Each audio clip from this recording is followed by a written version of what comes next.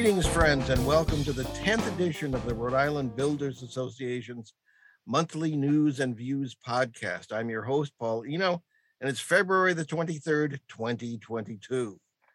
Co-hosting with me today is REBA Executive Officer John Marcantonio. We're also joined by REBA Communications Manager Monica Cummings. Good morning, John. Morning, Paul. Hello, Sherry. Hi, Miss Monica. And good morning, Monica.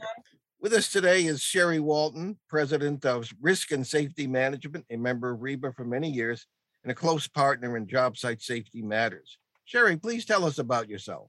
Good morning. Good morning, Paul. Good morning, Monica. Good morning, John.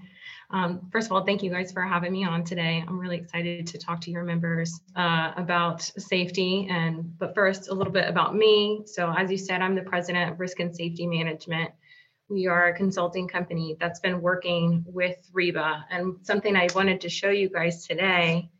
Since February 2001, we've been partnered with you guys, and it's been a great partnership and being a membership of REBA. So I been operating risk and safety management for almost 6 years now.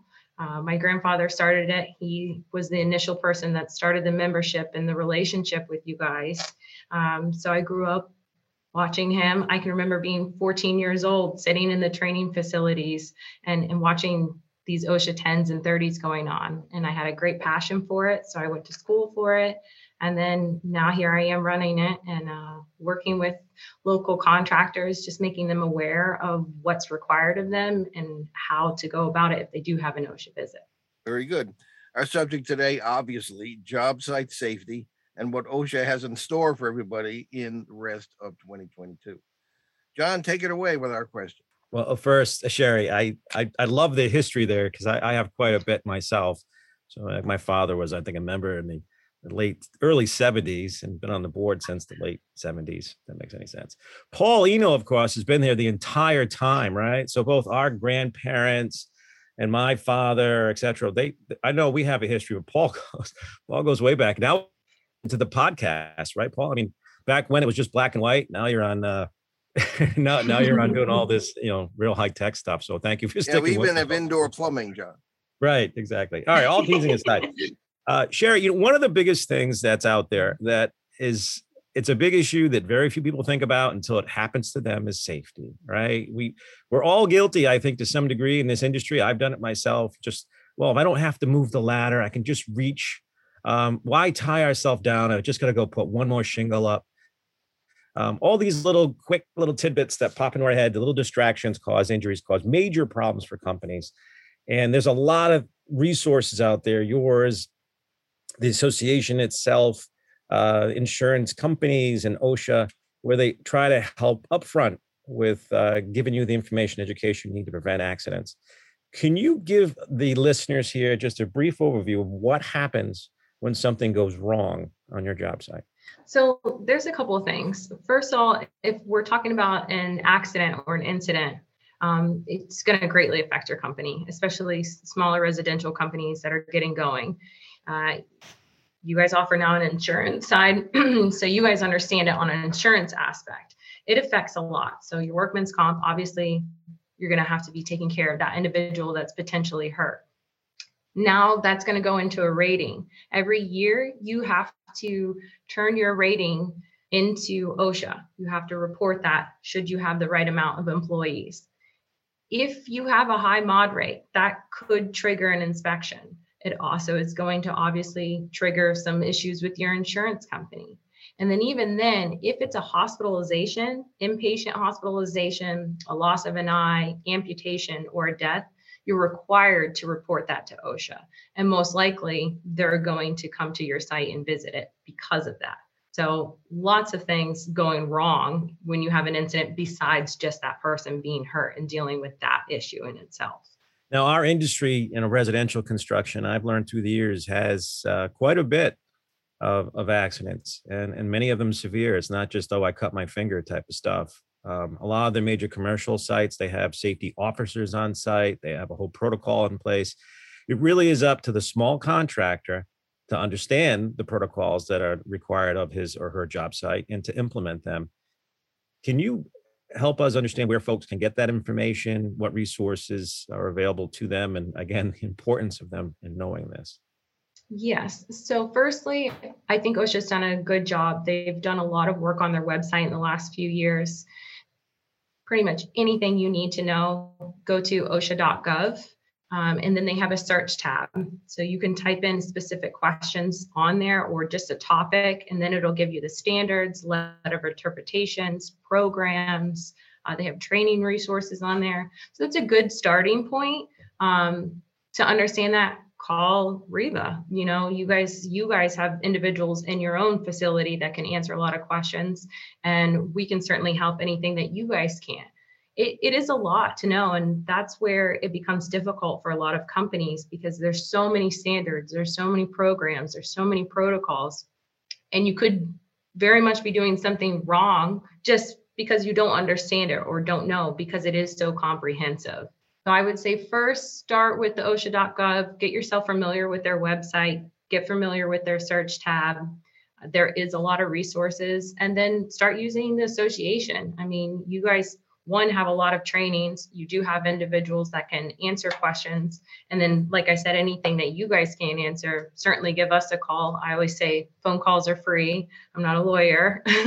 So I will always answer any type of question that arises like that. Well, one of the issues among our members, I believe, is that they think that OSHA pays more attention to commercial job sites than to residential job sites. And I can testify firsthand. In 1997, back when dinosaurs walked the earth, I happened to come home and there's your grandfather standing in my driveway, Sherry. I was having a new roof put on, and there was somebody called saying that they didn't have the proper something or other, and there it was. So could you say a bit about that residential contractors are not off the hook? Yeah, and I really did want to talk about this today because it is a common misinformation that individuals have and companies, smaller residential companies have. OSHA absolutely regulates residentials. And something I did want to make individuals in our region, Region 1, which is Connecticut, Rhode Island, Massachusetts, and New Hampshire and Vermont. In 2019, October 2019, OSHA made a local emphasis program specifically for residential. So there is a CPL directive out there telling compliance officers to target and emphasize residential construction. Now, like we were talking about earlier, COVID's obviously affected things. So that was right before things got really bad. So I would not be surprised if come this April and summer, we see a lot more OSHA compliance officers starting to inspect. And it's part of their emphasis program. So they're going to look at it. So they definitely do regulate it with that compliance directive in it's not to expire until 2024. That alone is going to uptick it. I can tell you just in 2017, I found 2 contractors in Florida. One of them was fined $673,000 for non-compliance issues, both willful and repeat. There was another contractor that was fined $143,000. So they're out there, and these fines are going up. They're going to keep going up. 4 years ago, they went up 80%, and now they're going to go with the consumer index. So we know that's going to keep rising up. They're going to start visiting these sites. And then, like you said, phone calls happens too. There are more people in the general public that are aware of safety than there used to be. So a concerned parent, a concerned neighbor is going to start making those phone calls and calling in your local area office. And that too is going to start rising compliance officers coming out to your site. All right. What are the fines lately? I understand OSHA reviews them and generally raises them every year. Is that the case? And they just did? Yes. Yep. Okay. Yeah. So give us if we can bear to hear it, give us the example of what they can do. So what I'll do right now, I'll tell you, when it comes to, they break it down into different types of violation. It goes from serious, other than serious, willful, repeated, and failure to abate. So serious, should say other than serious. Minimum penalty, 0. maximum 13,000 per violation. So let's say you have someone working around a table saw and they left the station, but they didn't put the guard back on it. That might be deemed as other than serious. It's not a fall hazard, but it's still something significant that someone could get hurt on. That's going to be one violation. But if they don't group it, they could say training, saying that person wasn't properly trained to put the guard back on it. Now you have two. Those can be up to a maximum of 13,000. So that's other than serious. Next one up is serious. That starts out roughly minimum per violation is about 1,000.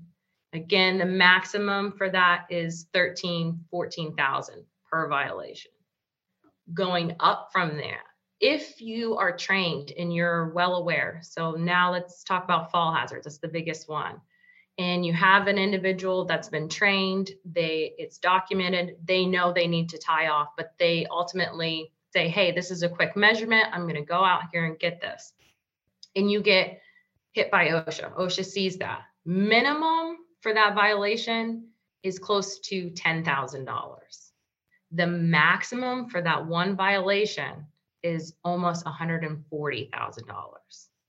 Same thing for repeat. If you get caught with a fall protection, same scenario, let's say it's less than 5 years from your first and you get caught again, that's called a repeat. So again, that's at 10,000 to 140,000. If you go into OSHA, you do your informal settlement, you say, I'm going to retrain my guys, we're going to put these things in place, you make an agreement, and you fail to abate or fail to make that correction, it's 14,000 per day that it goes uncorrected. So we're talking some pretty serious fines here.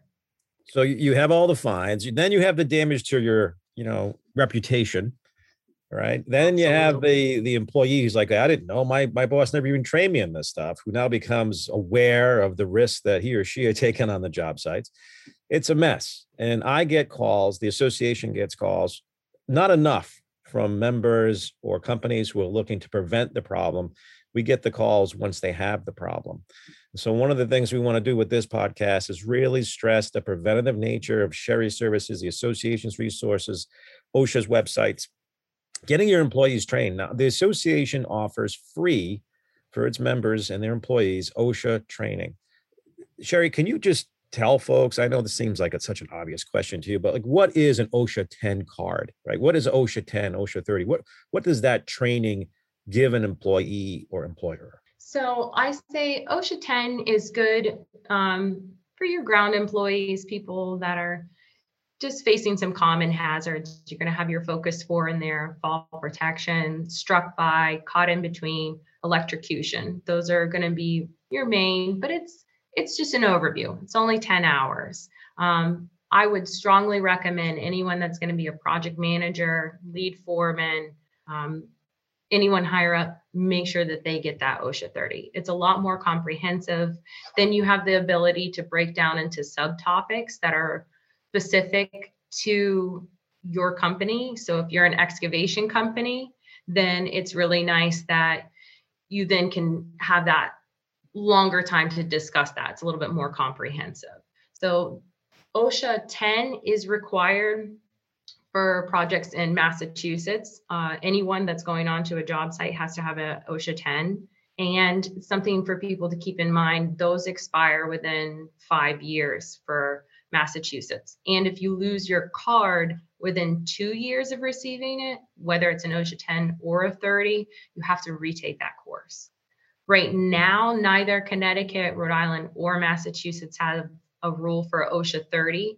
Those are good. There's not a time limit on that. Once you get the OSHA 30, that's good for now. That could change. But yeah, I would definitely recommend a 30 over a 10.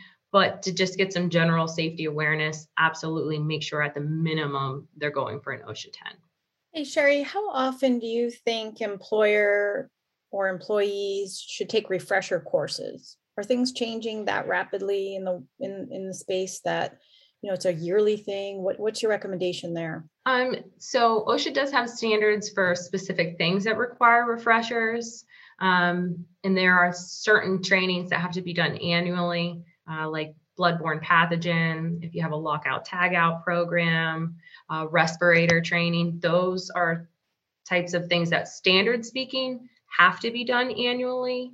As far as refresher, it depends on how comprehensive the first one was. If the standard has changed, there are, like, we saw a big change for silica a couple years ago. So that definitely triggered new training for a lot of people in confined space a few years ago. A lot of times, if there's a change in standard, we reach out. I think we do a pretty good job of letting individuals know that those changes have happened that would trigger a refresher. But I would definitely say that's a good part where toolbox talks comes into play, making sure your company is doing a weekly toolbox talk. That's going to catch any of these questionable situations. Should I have done it annually? Is it time? Is it 3 years? Like forklift is every 3 years. Having a nice little safety talk with everyone about ladders this week, maybe about head protection the next week. It keeps that relevant and continually in the employee's mind. We all know you take a course and little bit of time passes and you forget about it. You're not utilizing it as much. So I would say toolbox talks, make sure your company is doing those at least once a week. Just pick a day, coffee break. Doesn't have to be long, like 10, 15 minutes, go over a common hazard in your workplace. And then otherwise, there are standard requirements for refreshers as well.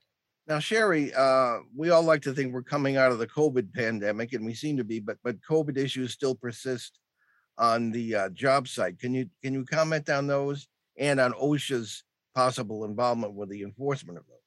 Yeah, so I do know OSHA is enforcing it. I'm fortunate to have good communication with the Providence area office. This time last year, they were dealing with multiple deaths related to COVID. So that took precedent, and that's where their main focus was. They did have multiple investigations and citations for that. Otherwise, it's being more so handled on a state level. We have a state-run unit that was going out and checking job sites. They were making sure that they were in compliance, that you had questionnaires, that you had masks, wash stations. Obviously, that keeps shifting with your local state enforcement. So the best advice I would say for that, make sure that you're staying up to date on it. When you see those state memorandums coming out, look at them, read through them. Things shift, things change. Like you said, it seems like we're going out, but just in December, we had a big spike. So that's where we want to see those things being utilized, that information that's being put out on those memorandums. And do be aware there is a unit that does inspect. And I know this time last year, they were going out. I had multiple facilities that had spot inspections, but because we had good communication, they were checking in, they knew what they needed to have. There were no issues. They said, okay, you got a questionnaire, you got masks, you got hand sanitizer, we're okay. And then they left. But for facilities that didn't have that in place, and specifically those ones that got individuals sick because of their lack of protocols, they're now facing both legal representation as well as OSHA. Okay. Well, as sort of the icing on the cake, general contractors should realize too, shouldn't they, that they are responsible for any subs and their employees who are on the job site. Can you speak to that issue, please? Yes. So definitely, if you're a general contractor, make yourself aware of the multi-employer citation policy. That tells you when a violation in general could fall on you. If it's a subcontractor, let's say you have all your COVID protocols in place. You're walking through the job site, but you have a sub that isn't with it. The people weren't wearing masks. They didn't, do their questionnaires, and you were aware of it. OSHA is going to find them as well as you. And that really goes for any violation. when it comes to being a general contractor. If you are there aware of it and you haven't made the means to make a correction, you're going to be cited and grouped in with them. So Sherry, I have to ask you this then. So if the COVID stuff, as far as protocols on construction sites and work environments, is still in place to some degree, yet the state lifts all of its protocols, what do you do there? So do you go by your own Department of Health? Do you go by CDC? If is OSHA going to enforce something the state no longer says you need? I mean, I'm just asking a little bit for clarity there. In my opinion, no. I think from what I've seen, they're going by the state and local regulations. There was a memo sent out in November, but that has since went to the Senate and has been stopped. So from what I've seen, they're going by your state and local recommendations and enforcing those. Got it. So that's what we're communicating. Thank you for that clarification. But just so everybody understands how important it was and could be again when it comes to these types of pandemics and being prepared.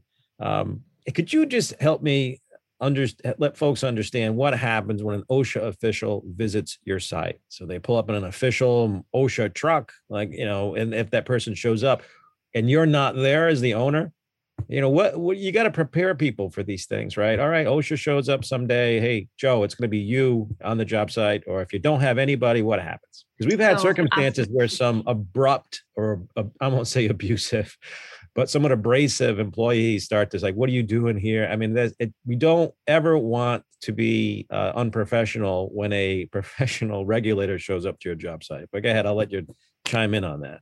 Yeah, so definitely it is a discussion you should be having with your employees on site. Like we just said, it's likely that we're going to start seeing them out in the field more often. I would say in a month, come April, don't be surprised by that. Like you said, always be in a calm state. Do never be aggressive. If there's something they can find, they're going to find it. I've seen easy inspectors and I've seen hard ones. Just like any job, there's going to be difference in personalities, but you're setting yourself up to have a better walkthrough if you're compliant and kind to them. First, make sure you do have a good point person. What's going to happen is they're going to come on site and let's say they have a complaint. Someone called in and said, you don't have water and you're cutting concrete. We need to control this dust. So they're going to come on. They have to tell you why they're there. They have to find whatever company that they're specifically there for and what reason. They have what's called an opening. So that's the first thing that's going to happen. They're going to find the right person and they're going to have that opening, which does have to say why they're there, whether it's a complaint or if it's scheduled or if, your mod rating can potentially, for some people, and especially if you have state money into the project, put you on a list where they're going to eventually visit you as well. Either way, they have to share that. If you want a representative there, you can request for them to wait. So if you want your business owner there or you want safety professional there, you can tell OSHA, I would like to have X, Y, and Z available for this opening and potential walkthrough.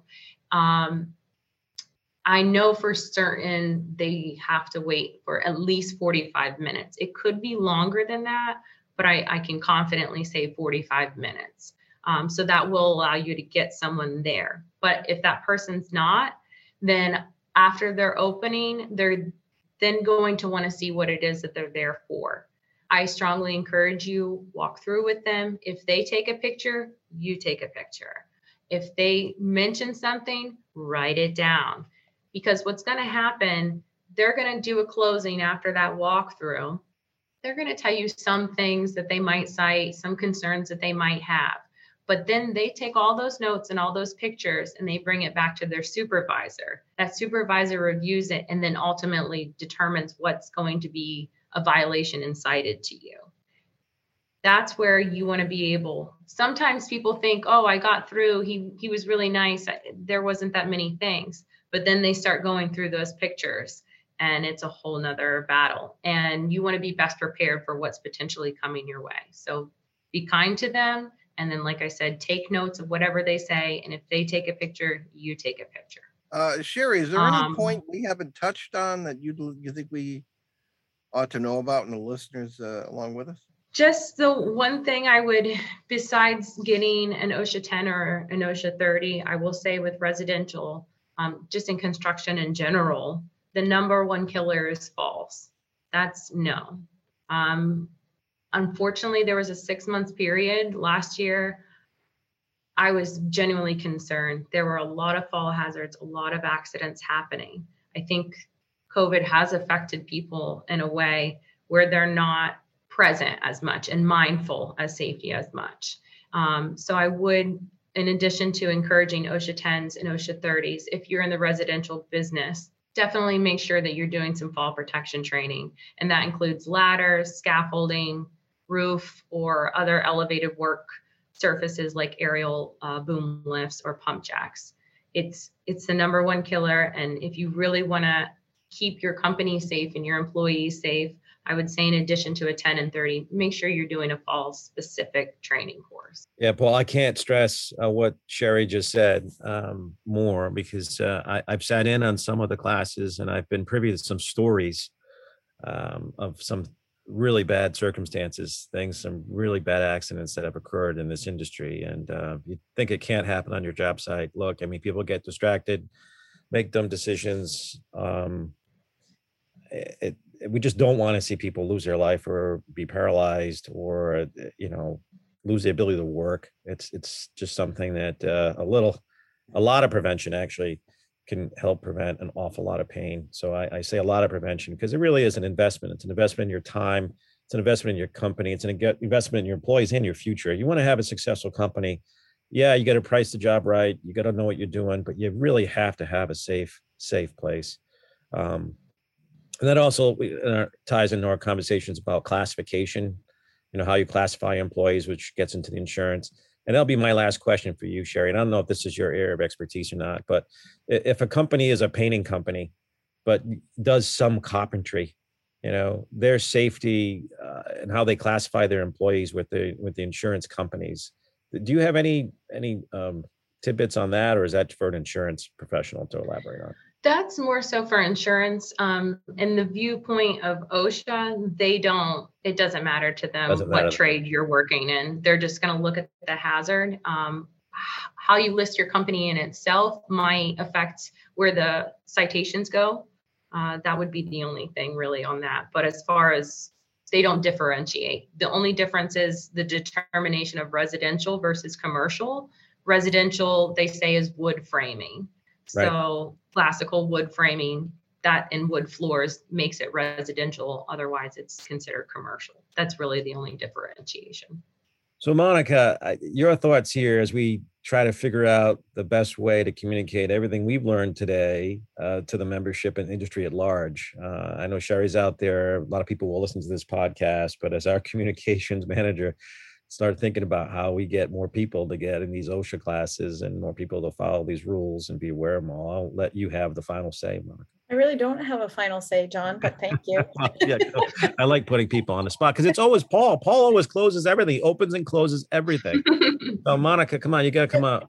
Well, I was also thinking, maybe like a Q&A even down the road. I think there's so much great information in this, Sherry. And I think we have such a plethora of resources available for people to get ahead of it. I really would think like maybe we could look at maybe doing a Q&A, Paul, down the road and maybe using that in some fashion on our website and or maybe in the builder even. What do you think, Paul? Anything's possible, Monica. Right. All right. Well, that's about it for our February 2022 podcast. In the meantime, the Rhode Island Builders Association is going strong. For all the information, education, and member resources you need, call 401-438-7400 during business hours or visit ribuilders.org anytime. I'm Paul Eno here with John Marcantonio, Monica Cummings, and Sherry Walton. We'll see you next month on Reba's News and Views podcast.